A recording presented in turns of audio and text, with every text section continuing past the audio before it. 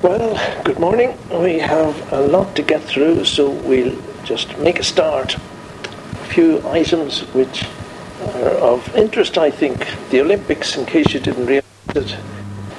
And although I like sport in moderation, I think in some ways I've nearly heard enough about the Olympics to do me for a while. I didn't actually look at the opening ceremony, but I saw extracts from it and when I watched the news items and on BBC Two. Did you notice how often yin and yang were mentioned by the odd commentator? These symbols, these Chinese superstitious symbols, yin and yang, give the Chinese apparently an understanding of how the world ticks. The outer circle, there are two little squiggly designs in a circle. And the outer circle represents everything, while the black and white shapes inside it represent the interaction between two energies called yin and yang. One the black and the yang the white. And this causes everything to happen. But you know, they're not completely black or they're not completely white. There's a little white dot in the black one and there's a little black dot in the white one, and they say that's just they cannot exist without each other, and that's like life. There's always a bit of white in the blackness and there's always a bit of black in the whiteness, and so on. And the shape of the yin and the yang sections of the symbol actually gives you a sense of the continual movement of these two energies. So they say yin to yang and yang to yin, causing everything to happen. Just as things expand and contract and temperature changes from hot to cold. And you know, the Chinese are steeped in superstition. We had some friends, students who were Chinese, who used to come out to the house, and they were, although they went to church and they were nominally Christian, they still had a load of baggage of superstition. All the symbols on the plates that you see, well, not them all, but the majority of them, all represent some form of superstition. You know, the ancient Olympics were steeped in superstition, and Greek gods and goddesses who worshipped and played on Mount Olympus. The modern Olympics were revised by a man called Pierre. He was a Baron Pierre de Coubertin in 1896. He had a very humanistic philosophy and love for myth. And a chap wrote a book about him, and a man called Sigmund Lowland. And in his report on Pierre de Coubertin's ideology on Olympism, he made these comments. There are not two parts of a man, there are three: body, soul, and character. Character is not formed by the mind, but primarily by the body. The first essential characteristic of ancient and of modern Olympism is that of being a religion. By chiseling his body with exercise as a sculptor chisels a statue, the athlete of antiquity was honouring the gods. In doing likewise, the modern athlete exalts his country, his race, his flag. I therefore think I was right to create from the outset, around the renewed Olympism, a religious sentiment transformed and widened by the internationalism and democracy which distinguish the present age, but still the same as that which led the young Greeks, ambitious for the triumph of their muscles, to the foot of the altar of Zeus. You know, this tradition of lighting the flame and the cauldron eventually, it would appear that was introduced in the 1928 Games in Amsterdam. And ever since then there's been some form of a torch relay, and we've had all the fuss recently about the Chinese torch going around the world on an endless journey, it seemed. And at every Olympics since then there's always been this flame lighted during a ceremony at the site of the ancient Olympics stadium in Greece. Women dressed in robes, and they look similar to the ancient Greeks' priestesses, and they light the torch, and I assume it was done this year as well, from the sun, actually, using a curved mirror to light the torch from the sun's rays. And then these high priestesses presents the torch to the first relay runner, and so it goes on. You know, this lighting of the torch and the later lighting the Olympic flame at the stadium, it sets a stage in some ways for pagan celebrations, and it suits all these interfaith leaders because it's an image of multinationalism and multi-religion. They know that images and suggestions, rather than facts or truth, will best change values and establish symbols that serve a global agenda. There was a very influential spiritual leader, James Morton. He was the former dean of New York's famous Cathedral of St. John the Divine. He's been a guiding member of interfaith propaganda and spirituality. But speaking on solidarity at a United Nations conference on human settlements, he offered his pathway to global peace. And look how well it fits in with the Olympic sentiment and vision. What is needed is something parallel to the ancient Acropolis, where today's diversity of national and ethnic customs and religious traditions can be celebrated and upheld for the enrichment of everybody. The new Acropolises will provide opportunity for sacred expression needed to bind the people of the planet into a viable, meaningful, and sustainable solidarity. And as we look around it, this is already happening. It's happening in churches.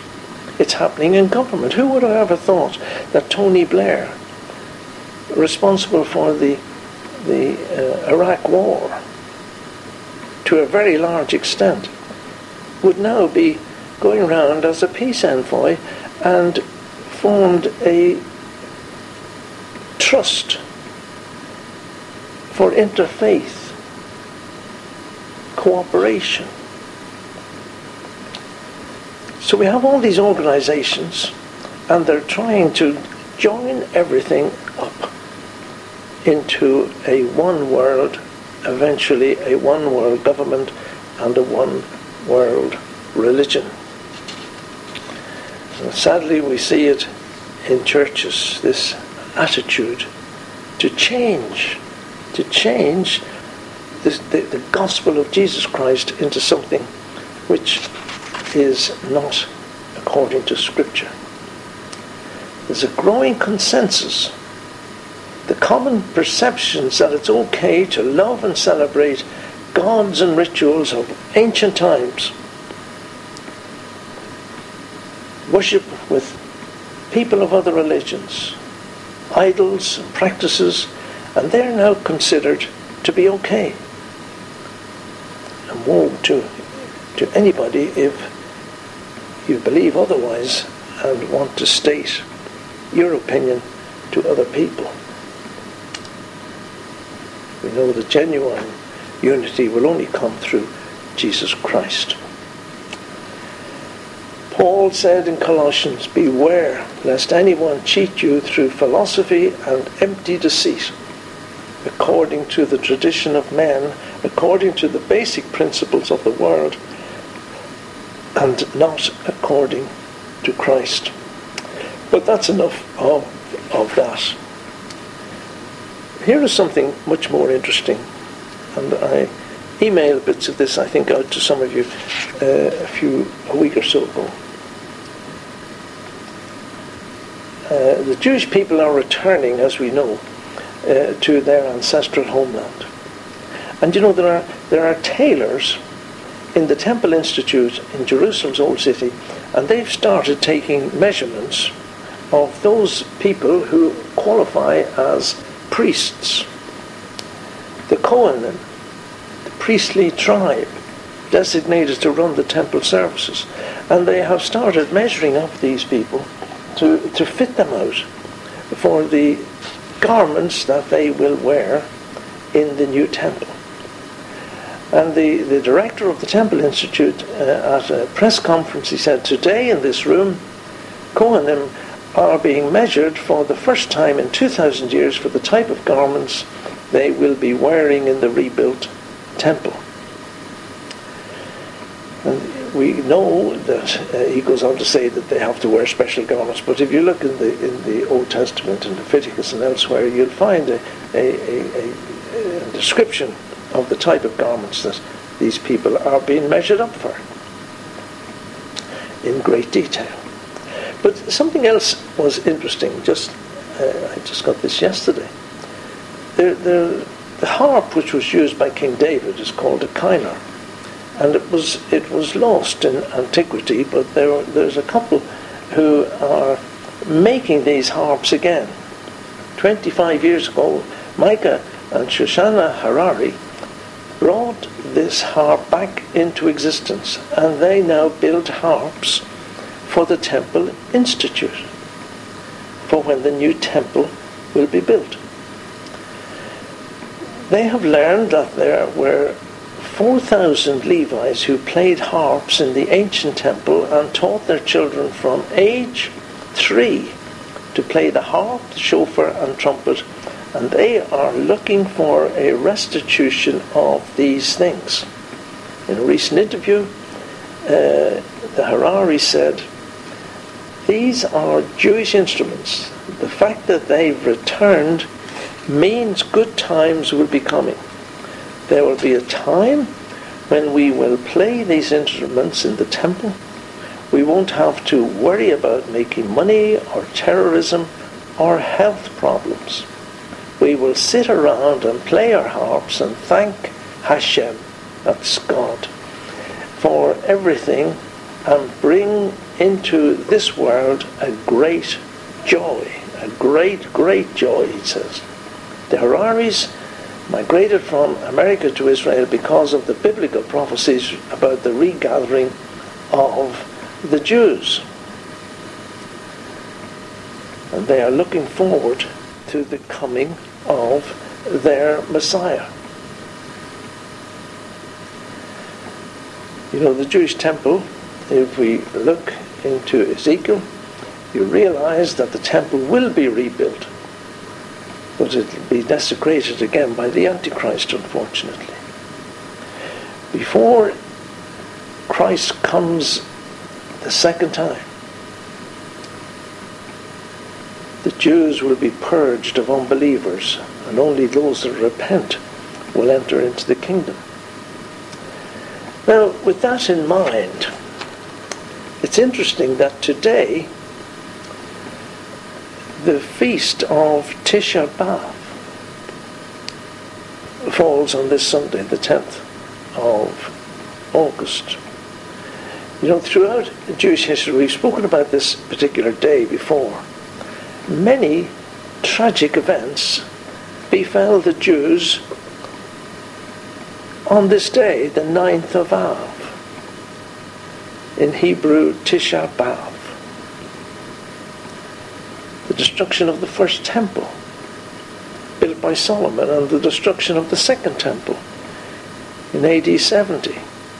Both occurred hundreds of years apart on this particular day, and there are several other very poignant things which happen to Jews on this particular day. It's very strange. And an article from a Jewish friend of mine, and she says, on Sunday we will observe a complete fast, 24 hours without food or water, as we mourn the destruction of Hashem's temple. Non-Jews sometimes raise an eyebrow that the Jewish people should undertake such a rigorous fast for the destruction of a building. They do so only because they do not understand what we mourn. It is not the stones and mortar. We mourn the truth that the manifest presence of the Holy One of Israel was in our midst when the temple stood. Hashem's presence and involvement in our world is hidden by the seemingly independent and arbitrary working of nature and history. But when the temple stood, it was a breach in the mask, a window through which Hashem radiated his light into the world. In the temple, Hashem's involvement in our world was openly displayed for all to see. 3 times, the children of Israel were given the supreme gift of a manifestly divine presence in our midst. In the tabernacle, the first temple, and the second temple. 3 times we failed to appreciate, honor, and respect this gift as we were called to do, and we lost the manifest presence of Hashem from our midst. Isn't that sad? Ichabod, the glory has departed. She goes on, this is what we mourn. For this we deeply repent and pray that by Hashem's compassionate grace we will become what he called us to be, a holy people, that he might erect in our midst again his holy house. For as surely as the sun will rise tomorrow, there will be a third temple, for the prophet Ezekiel makes that abundantly and manifestly clear.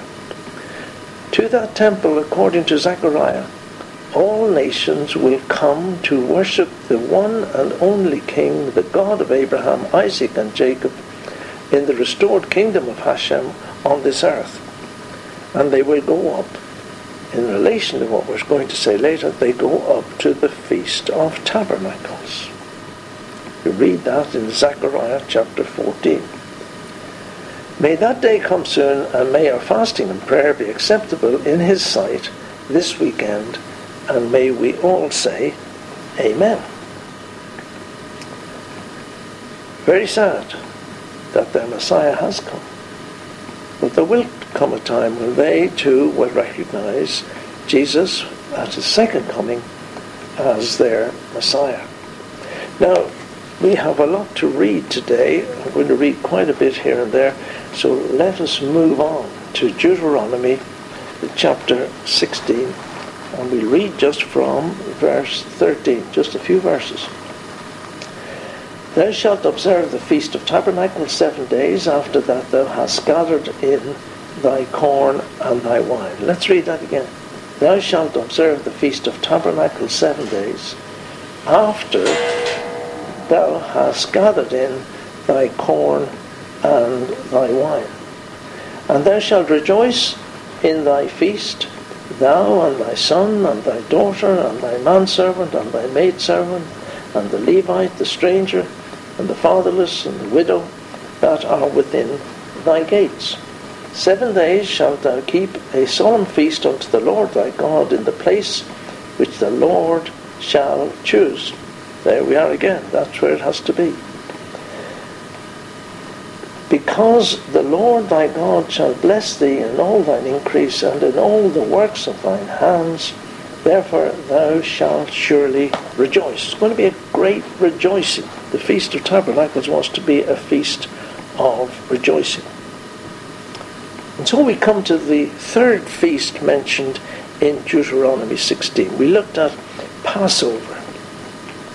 Passover is past for us who have been saved. All these feasts, as we say, look forward to a time in which we're living and beyond. Passover for us has occurred. The Lord, the Lamb of God, has been slain. His blood has been shed, and a righteous God has seen the blood applied to our lives, and the wrath of God has passed over each one of us, because the sinless, spotless Lamb of God has borne that wrath for me. Because the sinless Saviour died, my sinful soul is counted free. For God the just is satisfied to look on him and pardon me. And then we came to the Feast of Weeks. That has been fulfilled in the coming of the Holy Spirit at Pentecost. And as Jesus said to those who believed in him, the Comforter shall come.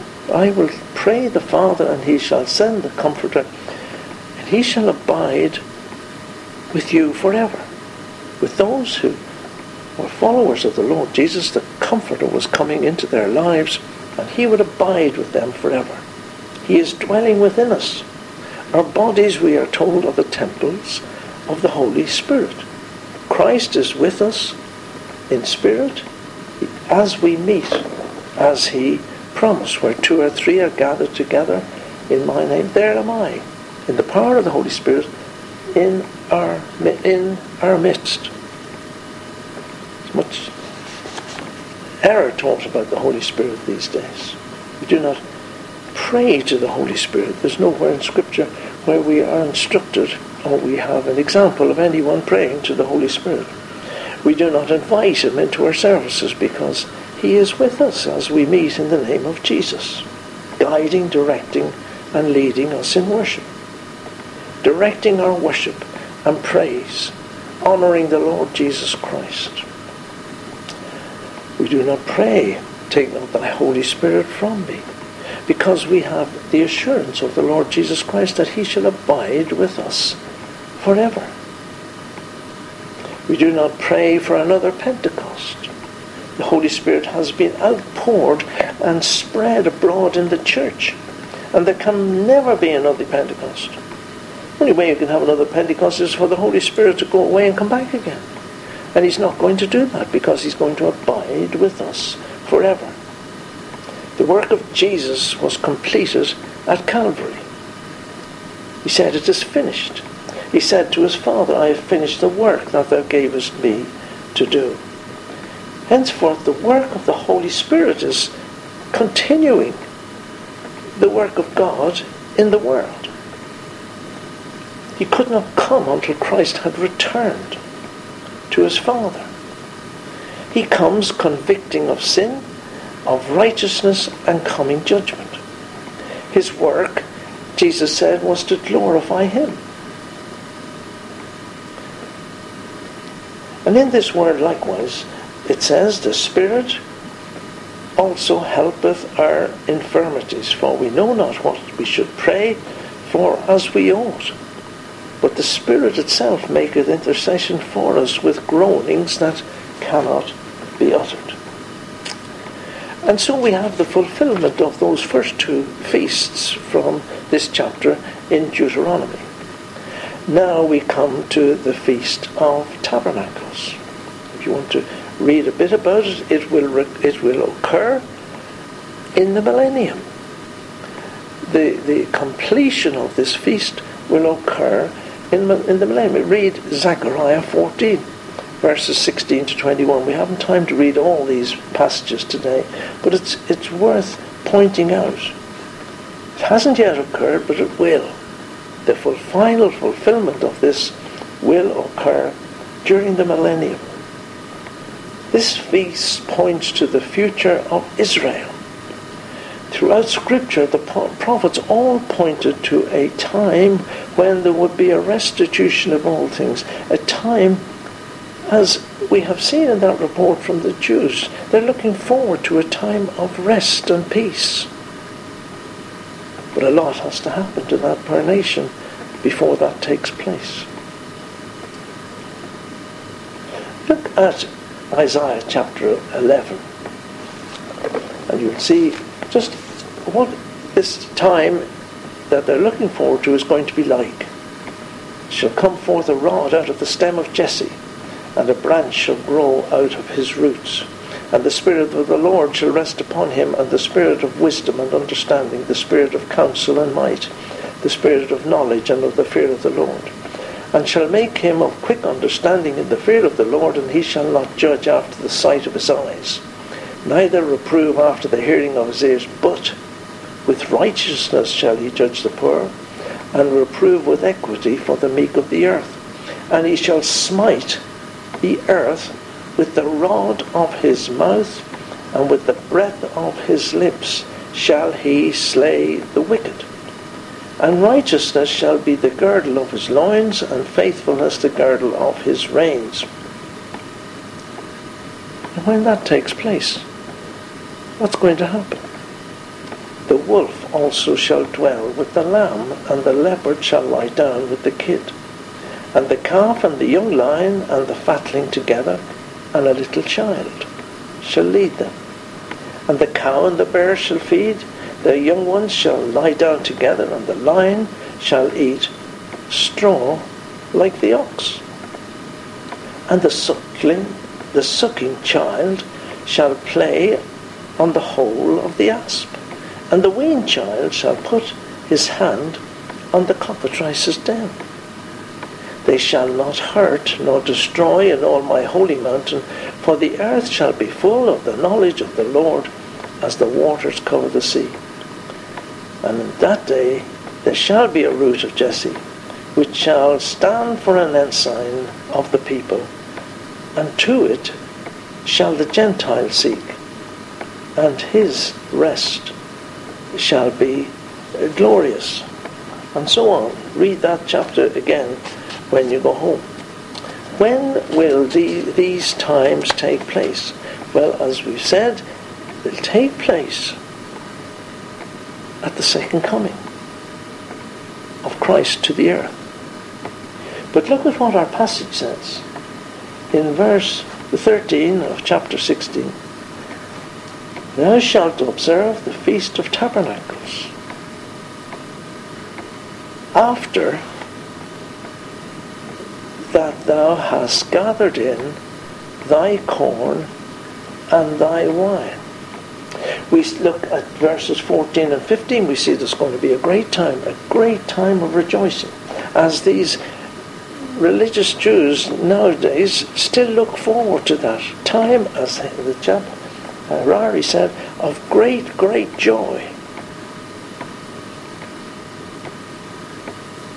The two events before these people in Deuteronomy could go to the Feast of Tabernacles, before they could enjoy the Feast of Tabernacles, they had to do two things. They had to gather in the corn, and they had to harvest the wine. And before this event can happen in the future, in the millennium, two things have to take place. We're going to read a passage in Scripture in Revelation chapter 14. Now, I have a Bible here which I only use on occasions, but I was interested in the subtitles that this chap has put in Revelation chapter 14. Revelation 14, at the head of this little subsection, he says, the harvest. The harvest. And he gives various references. Joel 3:13. We'll be reading that in a few moments. 2 Thessalonians 1:7-10. Isaiah 11:4. Ezekiel 38 and 39. Read those when you get a chance. But let us read them. The harvest. Remember the two things that had to take place before they could celebrate the Feast of Tabernacles in the time of Deuteronomy. This will have to take place before the fulfillment of the Feast of Tabernacles in the millennium. And I looked, and behold, a white cloud, and upon the cloud one sat like unto the Son of Man, having on his head a golden crown, and in his hand a sharp sickle. And another angel came out of the temple, crying with a loud voice to him that sat on the cloud, "Thrust in thy sickle and reap, for the time is come for thee to reap, for the harvest of the earth is ripe." And he that sat on the cloud thrust in his sickle on the earth, and the earth was reaped. The harvest, the corn, had to be reaped. Then we come to the next few verses. And this chap here has headed this little section, the vintage, gathering the grapes. Here's what it says. And another angel came out of the temple which is in the heaven, he also carrying a sharp sickle. And another angel came out from the altar, which had power over fire, and cried with a loud voice to him that had the sharp sickle, saying, "Thrust in thy sharp sickle, and gather the clusters of the vine of the earth, for her grapes are fully ripe." And the angel thrust in his sickle into the earth, and gathered the vine of the earth, and cast it into the great winepress of the wrath of God. And the winepress was trodden without the city, and blood came out of the winepress, even unto the horse bridles, by the space of 1,600 furlongs.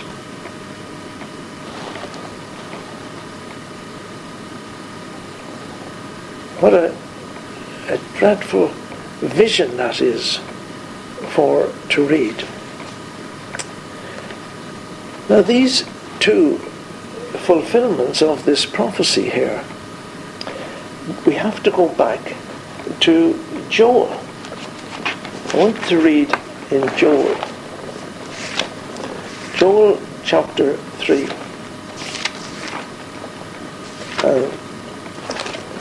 We'll just read a few verses in Joel chapter 3. It's necessary to read these, I'm afraid, to get the picture, but it takes a bit of time. 3 verse 12. Joel 3 verse 12.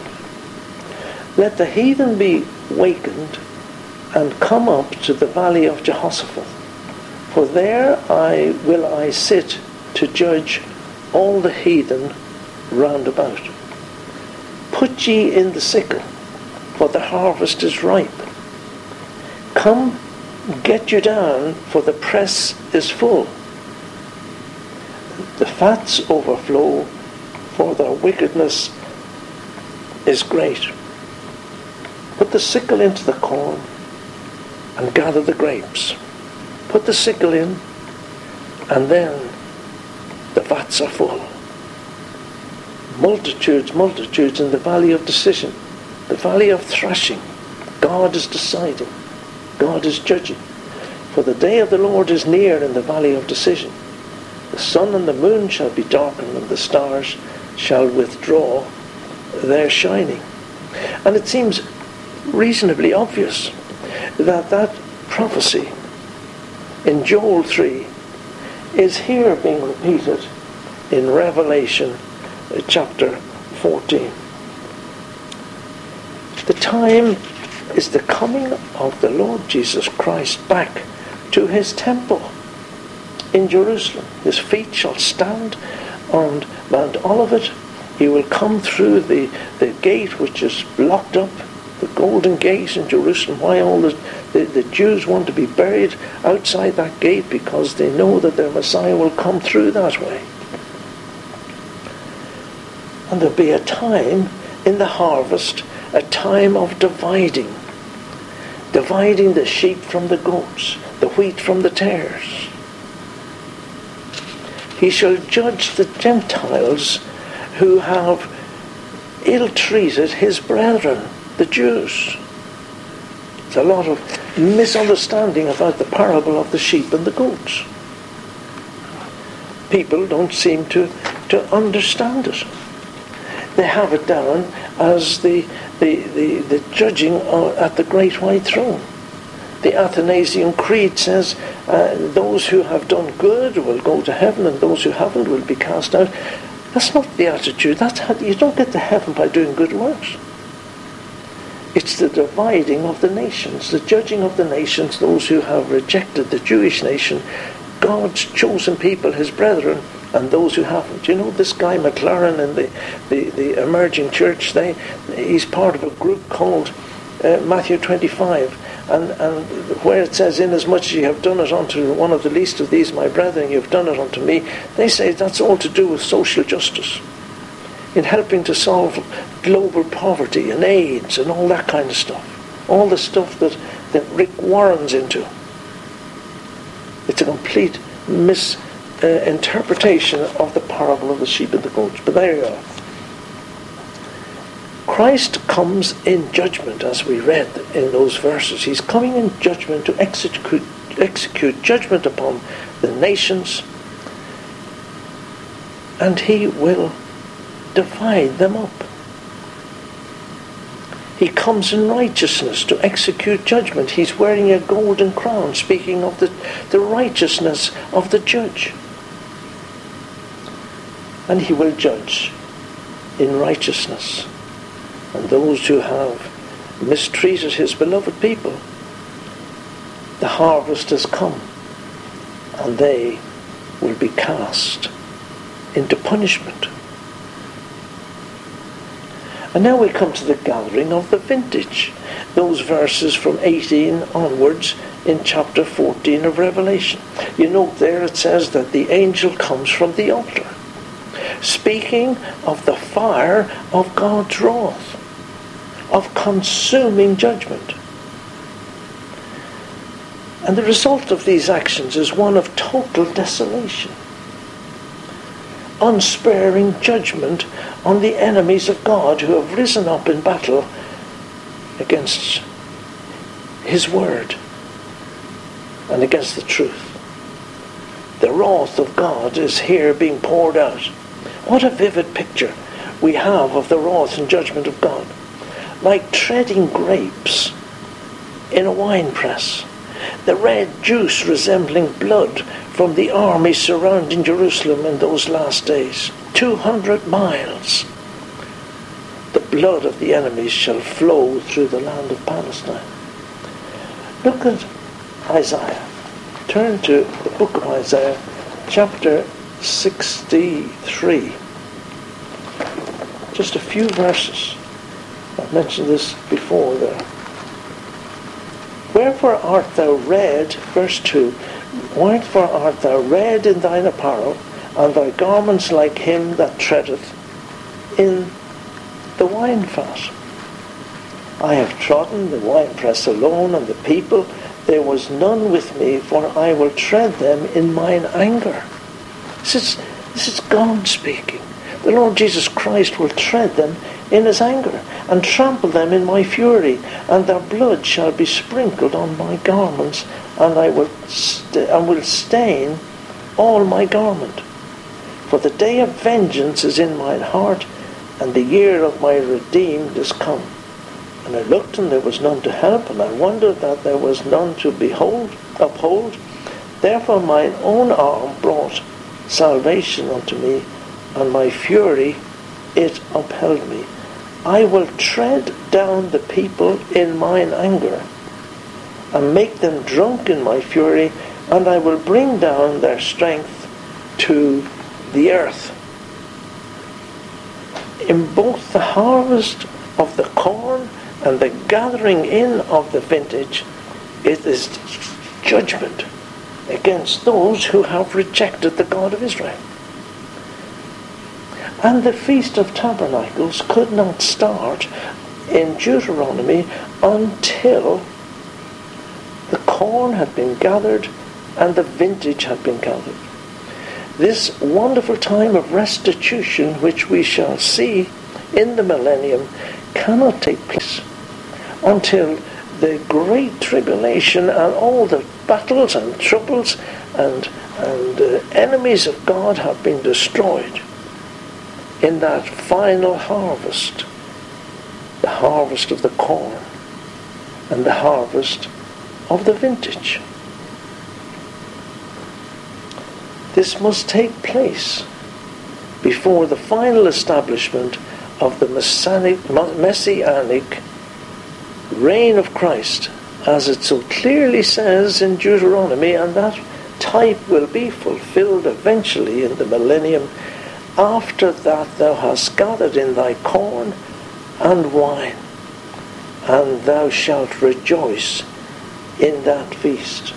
As Zechariah says, the Gentiles will go up and they will bow the knee to the Lord Jesus Christ. What a wonderful picture, an awesome picture. And yet, the picture of the future reign of Christ upon this earth during that messianic reign. May God help these Jews today, so near to the kingdom, so close to the truth. If only they would recognize the Lord Jesus Christ now as their Saviour. So much trouble that's prophesied for that nation is they're heading straight forward. There are times of great torture and trouble for those people still. Oh, if only they would see in Jesus Christ their true Messiah. But it says, he came unto his own, and his own received him not. But as many as received him, to them gave he power to become the sons of God, even to them that believe on his name. Amen.